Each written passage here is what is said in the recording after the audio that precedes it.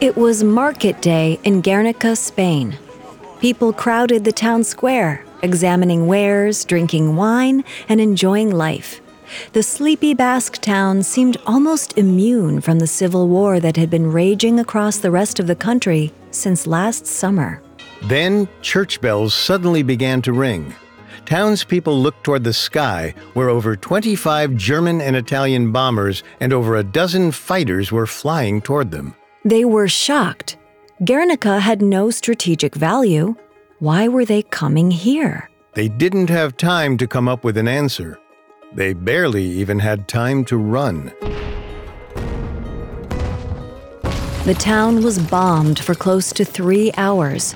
The wooden buildings were set aflame. Machine gun fire cut down anyone seen running away. The fires burned for 3 days. 1,654 civilians, almost a third of the town's population, were killed, and another 889 were wounded. The goal was to send a message to the Basque peoples of northern Spain. Stand with Francisco Franco or suffer the consequences. Franco didn't believe he was fighting a war. To him, it was a crusade. Spain had fought crusades against the Moors, the heathens in the New World, and their Moroccan subjects. This war was just another in a long line of holy conflicts. And Franco saw himself not just as the Generalissimo, but as the savior of Spain, the man who would return it to its 16th century greatness. The destruction of towns like Guernica was a small price to pay for total victory.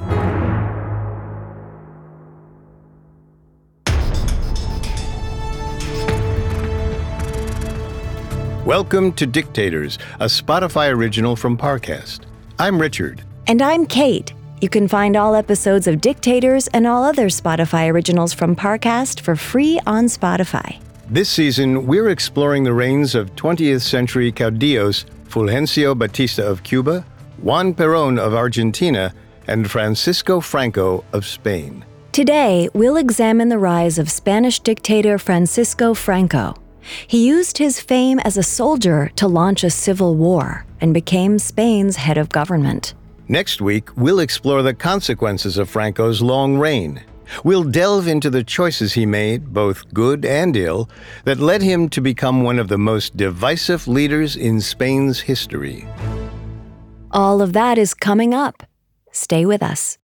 Welcome back to Collector's Closet, presented by the Ohio Lottery. Let's discuss my newest prize possession, this new $10 scratch-off, the $500,000 Platinum Jackpot. The best method I've found so far to help it hold its value is to vacuum seal it. This thing cannot get scratched. What's that? Sorry, my producer's telling me the only way it could be worth up to $500,000 is if I do scratch it? Okay, well, in that case, definitely don't overprotect your $500,000 Platinum Jackpot scratch-offs. Play them. Lottery players are subject to Ohio laws and commission regulations. Play responsibly. Hi, I'm Blair. Wanna hear something scary?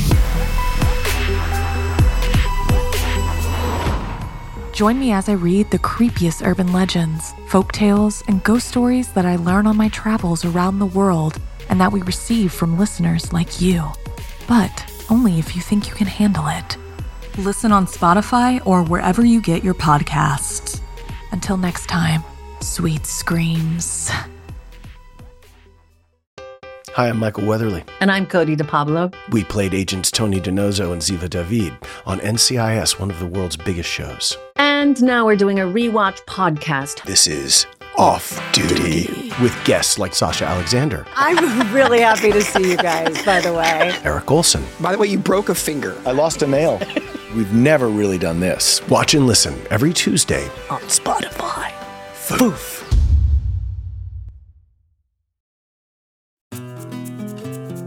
Spain was one of the dominant powers in Europe during the 16th and 17th centuries.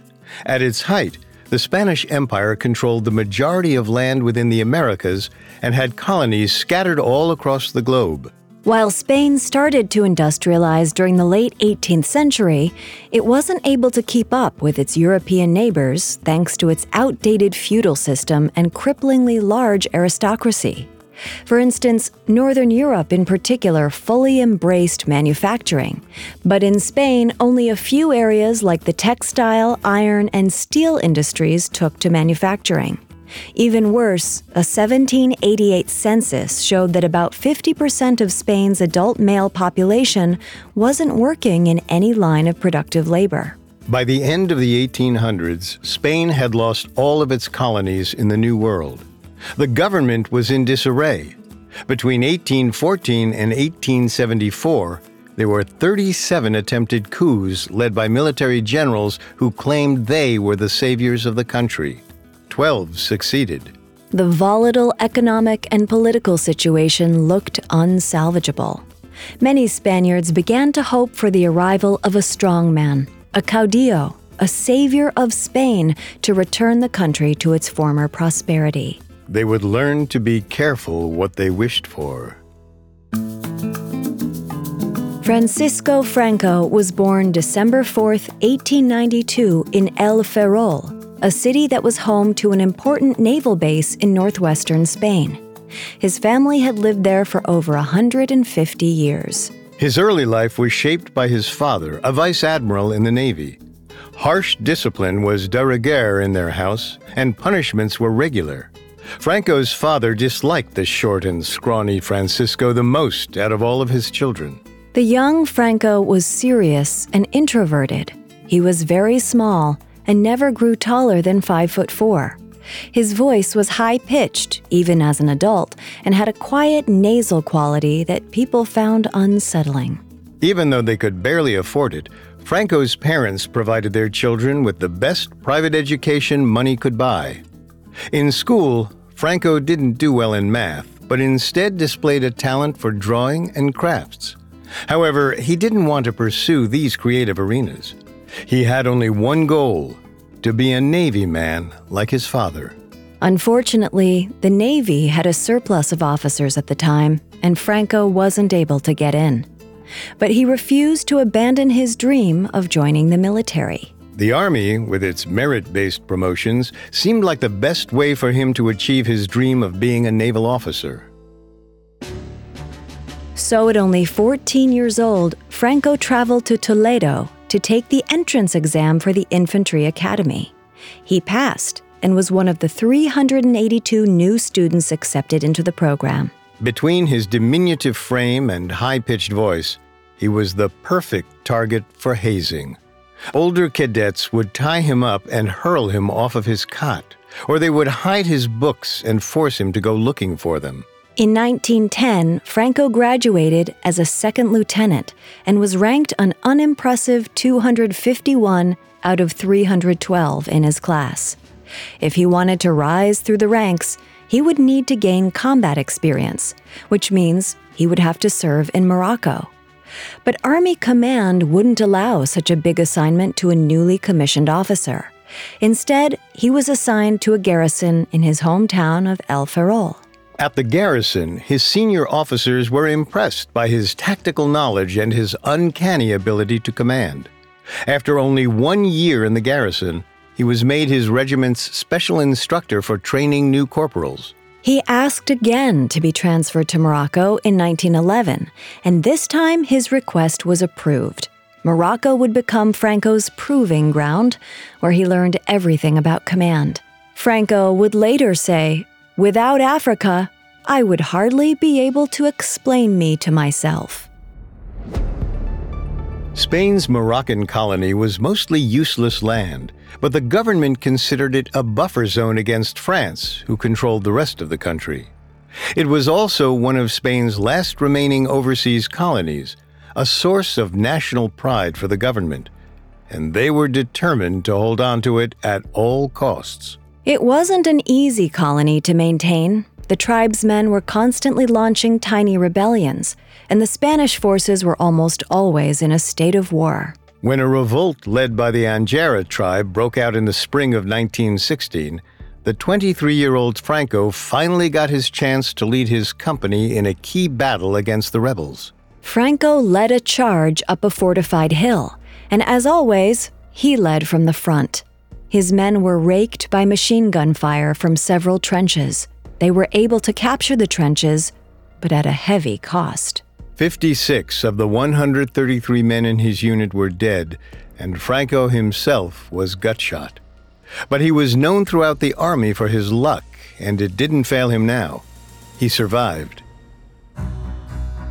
Franco would spend the next few months convalescing in El Ferrol, but soon returned to his unit. Shortly after, he was placed on reserve and then reassigned to the garrison in Oviedo, a small city not far from his hometown. But in 1920, he got his chance to return to Morocco when Spain wanted to create an elite foreign legion there, and Franco was chosen to help. He returned to Morocco in October of 1920 and quickly got to work.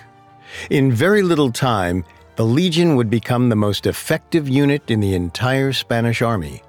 And when an insurrection broke out the next year, Franco's units were practically the only ones within the Legion that were battle-ready.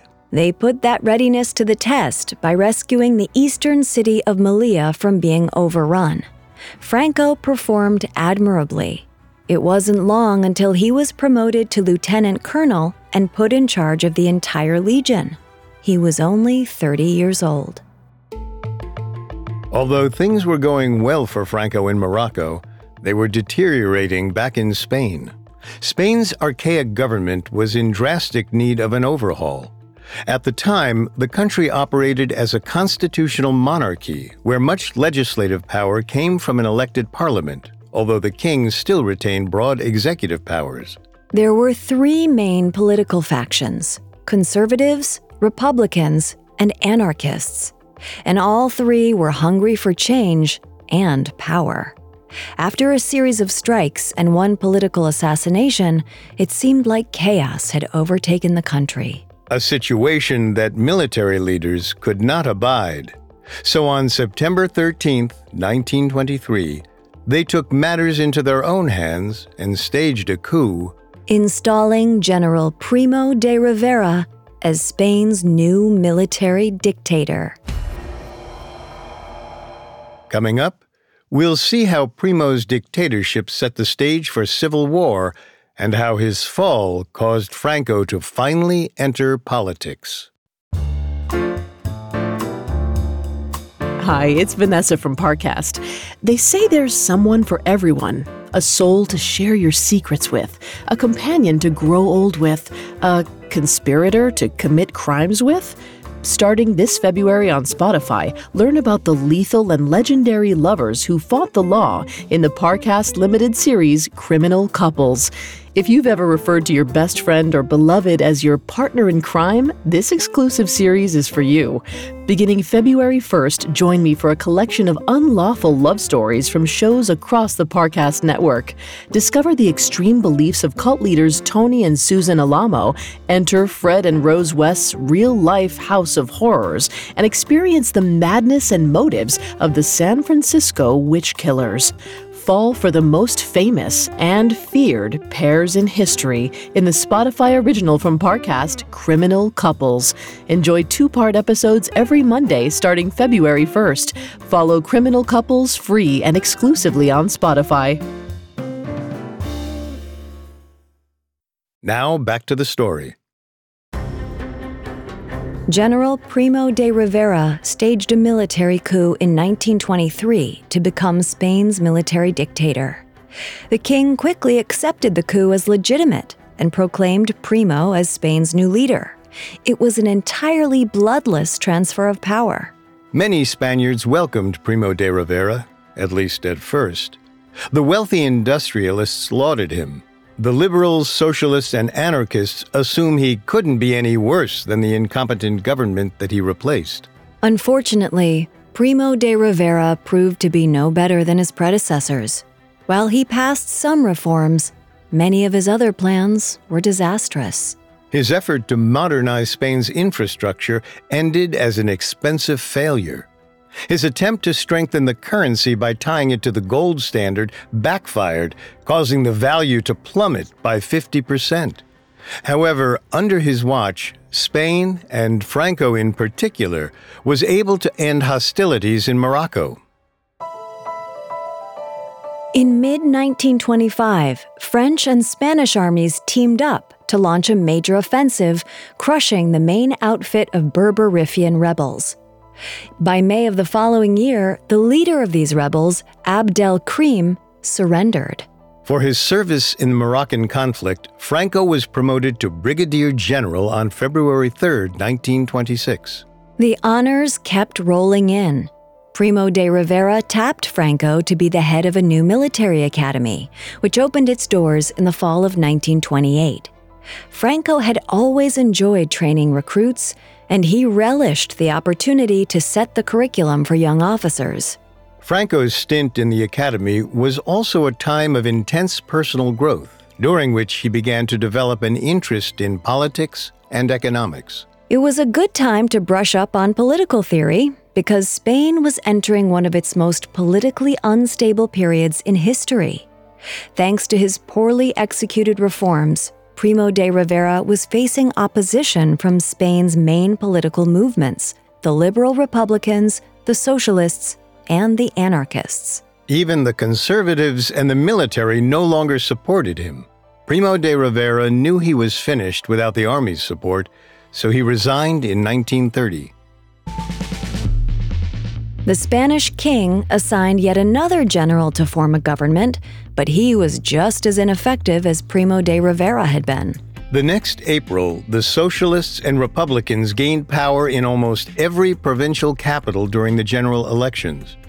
They claimed that these results proved people were done with the monarchy, and on April 14, 1931, Spain was proclaimed a republic. The new president decreed that the king should leave Spain that afternoon. The king took his advice and left for Cartagena, essentially abdicating the throne. During its first 2 years, the republic focused on extensive reforms. Church and state were officially separated for the first time in Spanish history. But it was the military reforms that hit Franco the hardest. The Defense Ministry purged the bloated officer corps from more than 20,000 officers to less than 14,000. Those who didn't retire or get fired risked getting demoted. Franco, though, was able to stay at the rank of Brigadier General. The new government also closed Franco's military academy at the end of the 1931 term. Franco, in tears, made a sad farewell speech to his cadets on July 14th. He reportedly ended his speech with "Viva España," rather than the more orthodox "Viva la República." Despite these changes, the new government was struggling. The Great Depression struck, and Spain was not immune from the fallout. The economic trouble led to more civil unrest. Several small revolts broke out during the early 1930s. The most notable was a bloody but ultimately unsuccessful military revolt in August 1932. Naturally, Franco didn't join, preferring to keep his nose out of politics as usual. His abstention proved prescient. As a reward for his loyalty to the Republic, Franco was named military commander of the Balearic Islands. While Franco's career seemed to have stabilized, the same once again could not be said for his country. The government was plagued by turnover and insecurity. Throughout 1933 and 34, each of Spain's political factions organized protests, insurrections, and strikes. Franco, however, saw his own situation drastically improve. In 1935, he was appointed head of all military operations in Morocco. This was the job he had dreamed of since he first joined the army. But soon, Spain started experiencing even more political turmoil. The government announced that there would be new elections on February 16, 1936. But thanks to the constant strikes and revolts over the last several years, few Spaniards believed in compromising with their political rivals. As a prominent socialist leader declared, "If the right wins the elections, we will have to go straight to civil war." The February 16th election ended in a near draw between left and right, with the left coalition just slightly ahead. However, in 6 provinces, leftist mobs had risen up to interfere with the ballot counting. The government refused to do anything to stop them. By the evening of the 16th, leftist militias were breaking into prisons and freeing detained revolutionaries. The situation was near anarchy. Franco was extremely troubled by the violence. He phoned the director of the Civil Guard and recommended that martial law might be necessary to ensure a fair election. The director rebuffed him. The prime minister was terrified that the revolutionaries might kill him, so he resigned on February 19th. The entire cabinet resigned shortly thereafter. The president felt he had no alternative but to submit to the winning leftist coalition known as the Popular Front, so he allowed them to form a government under Manuel Azaña. After only 3 days in office, Azaña made sweeping changes to the military. He removed the most conservative commanders from top posts, banishing them out of Madrid. Franco himself became military commander of the distant Canary Islands. Franco was insulted. He thought about taking a leave, but concluded that he would be much better positioned if he still held a rank. Intervention was very much on his mind on March 8th, when he met with several key generals to prepare for a military revolt. They agreed to only rebel if it became absolutely necessary. A political crisis wouldn't fall under absolutely necessary.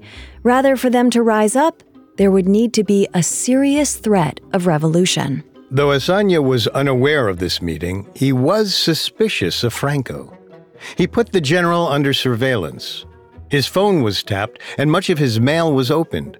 He could only speak with his co-conspirators on the mainland via a personal courier.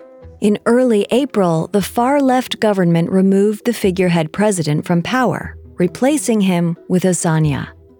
It was a technically illegal act, and Franco and his allies found it very troubling. Spain was a powder keg waiting to explode. The spark came in the form of a lieutenant named José Castillo. Castillo, a leftist, was shot in the streets of Madrid on the night of July 12th. Leftist officers immediately rushed to the Ministry of Defense and demanded permission to arrest many right-wing leaders in parliament. It's not clear whether the ministry gave its tacit approval or not, but the officers went ahead with the scheme anyway. They kidnapped a member of parliament named José Calvo Sotelo and shot him in the back of the head. These extrajudicial killings were the perfect catalyst for the military's planned intervention. Franco knew he had to act. He loaded his family onto a German ship and sent them to France, and then boarded an English plane that took him to Morocco. He arrived in Tétouan on July 19th, where he assumed command of all forces in Morocco. It was time for a civil war. Coming up, Franco becomes a dictator. Now back to the story. On July 19, 1936, 43-year-old Francisco Franco arrived in Tétouan, Morocco, to a cheering crowd of soldiers. He assumed the command of all Moroccan forces, which would soon travel with him to Spain to revolt against the government. Franco and his fellow conspirators were known as the Nationalists. They hoped that since they constituted the majority of the military leadership, a large portion of the armed forces would back them, and it would be a short war. That hope did not materialize.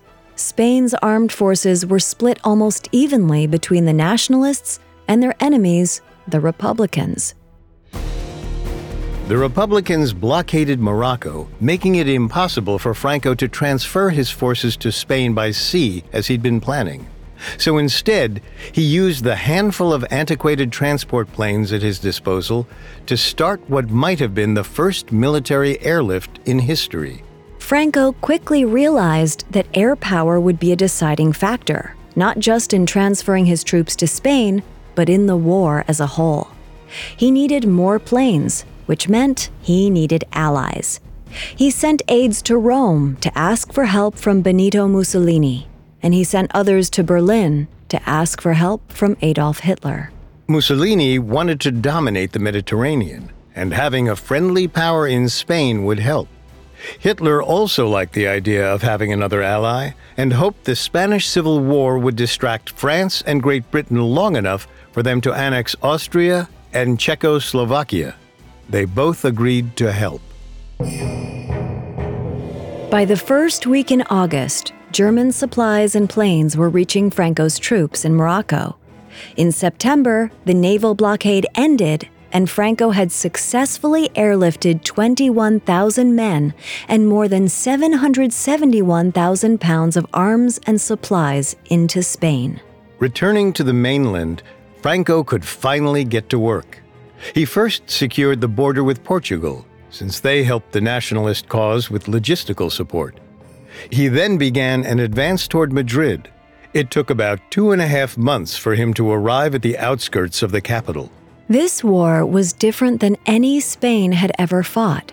It was a war of ideas more than a war for land. Because of that, both sides initiated brutal programs of repression and murder. Franco and other generals set up military tribunals almost immediately after the war began. They targeted any leftist leaders, thinkers, or activists they could capture.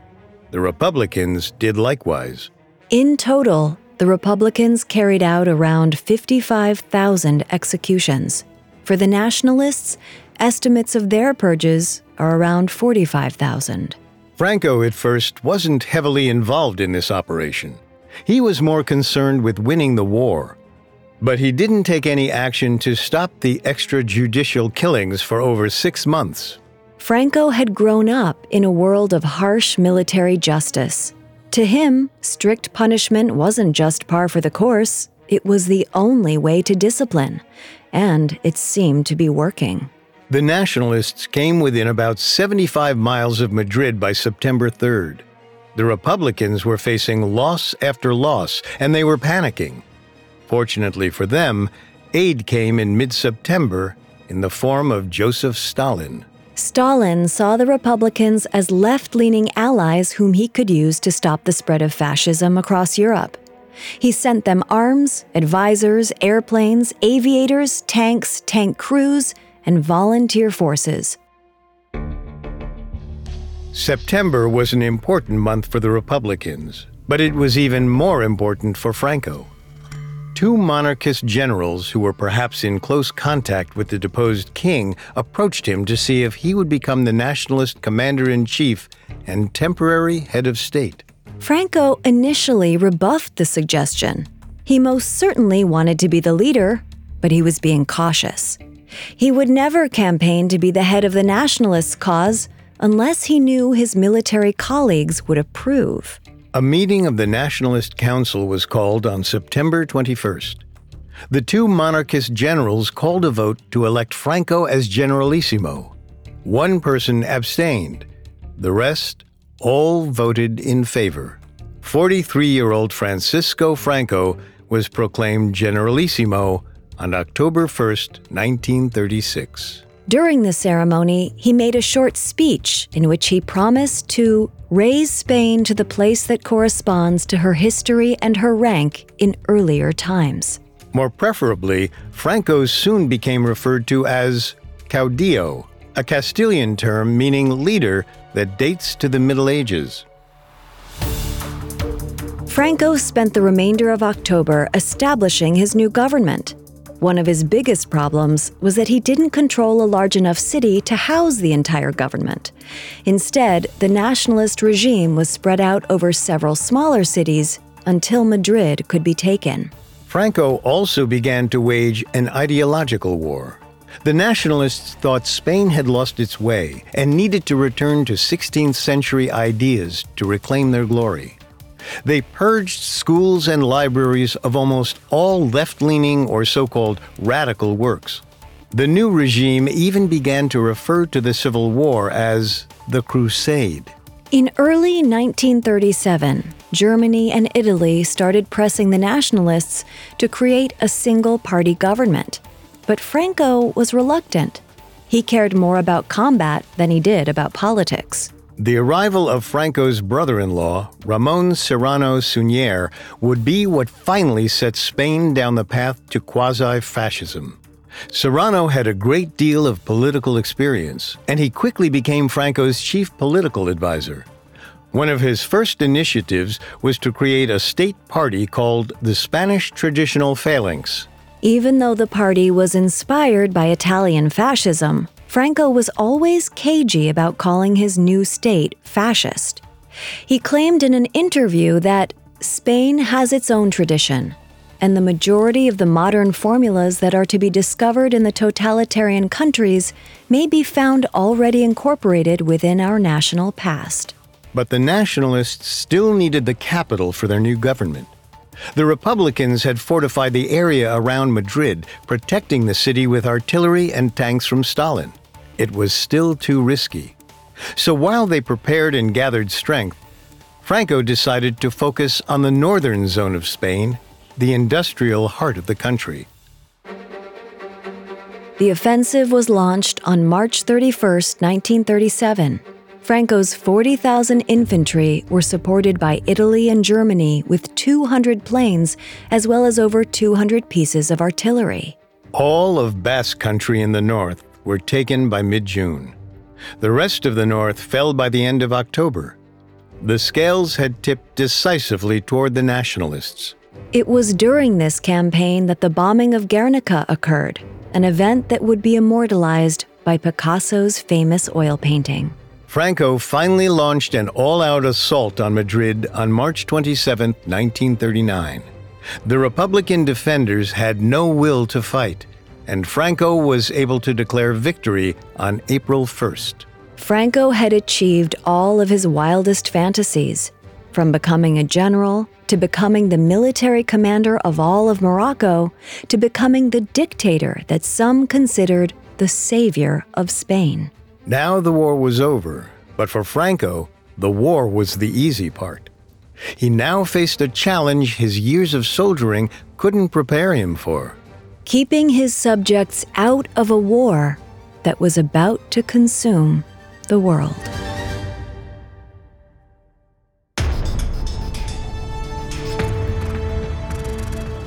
Thanks for listening to Dictators.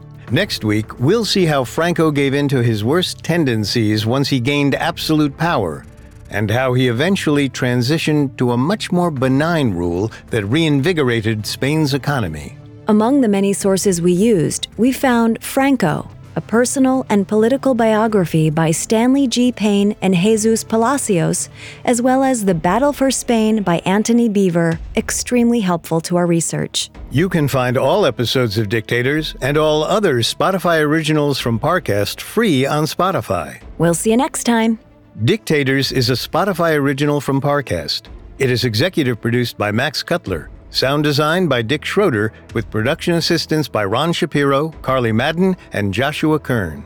This episode of Dictators was written by Charles Brock, with writing assistance by Kate Gallagher, fact-checking by Adriana Romero, and research by Chelsea Wood and Brian Petrus. Dictators stars Kate Leonard and Richard Rossner. Hi, it's Vanessa again. Before you go, don't forget to check out the new Parcast limited series, Criminal Couples. From apocalyptic cult leaders to bank-robbing bandits to married mafiosos, these couples give new meaning to Till Death Do Us Part. Enjoy 2-part episodes every Monday starting February 1st. Follow Criminal Couples free and exclusively on Spotify.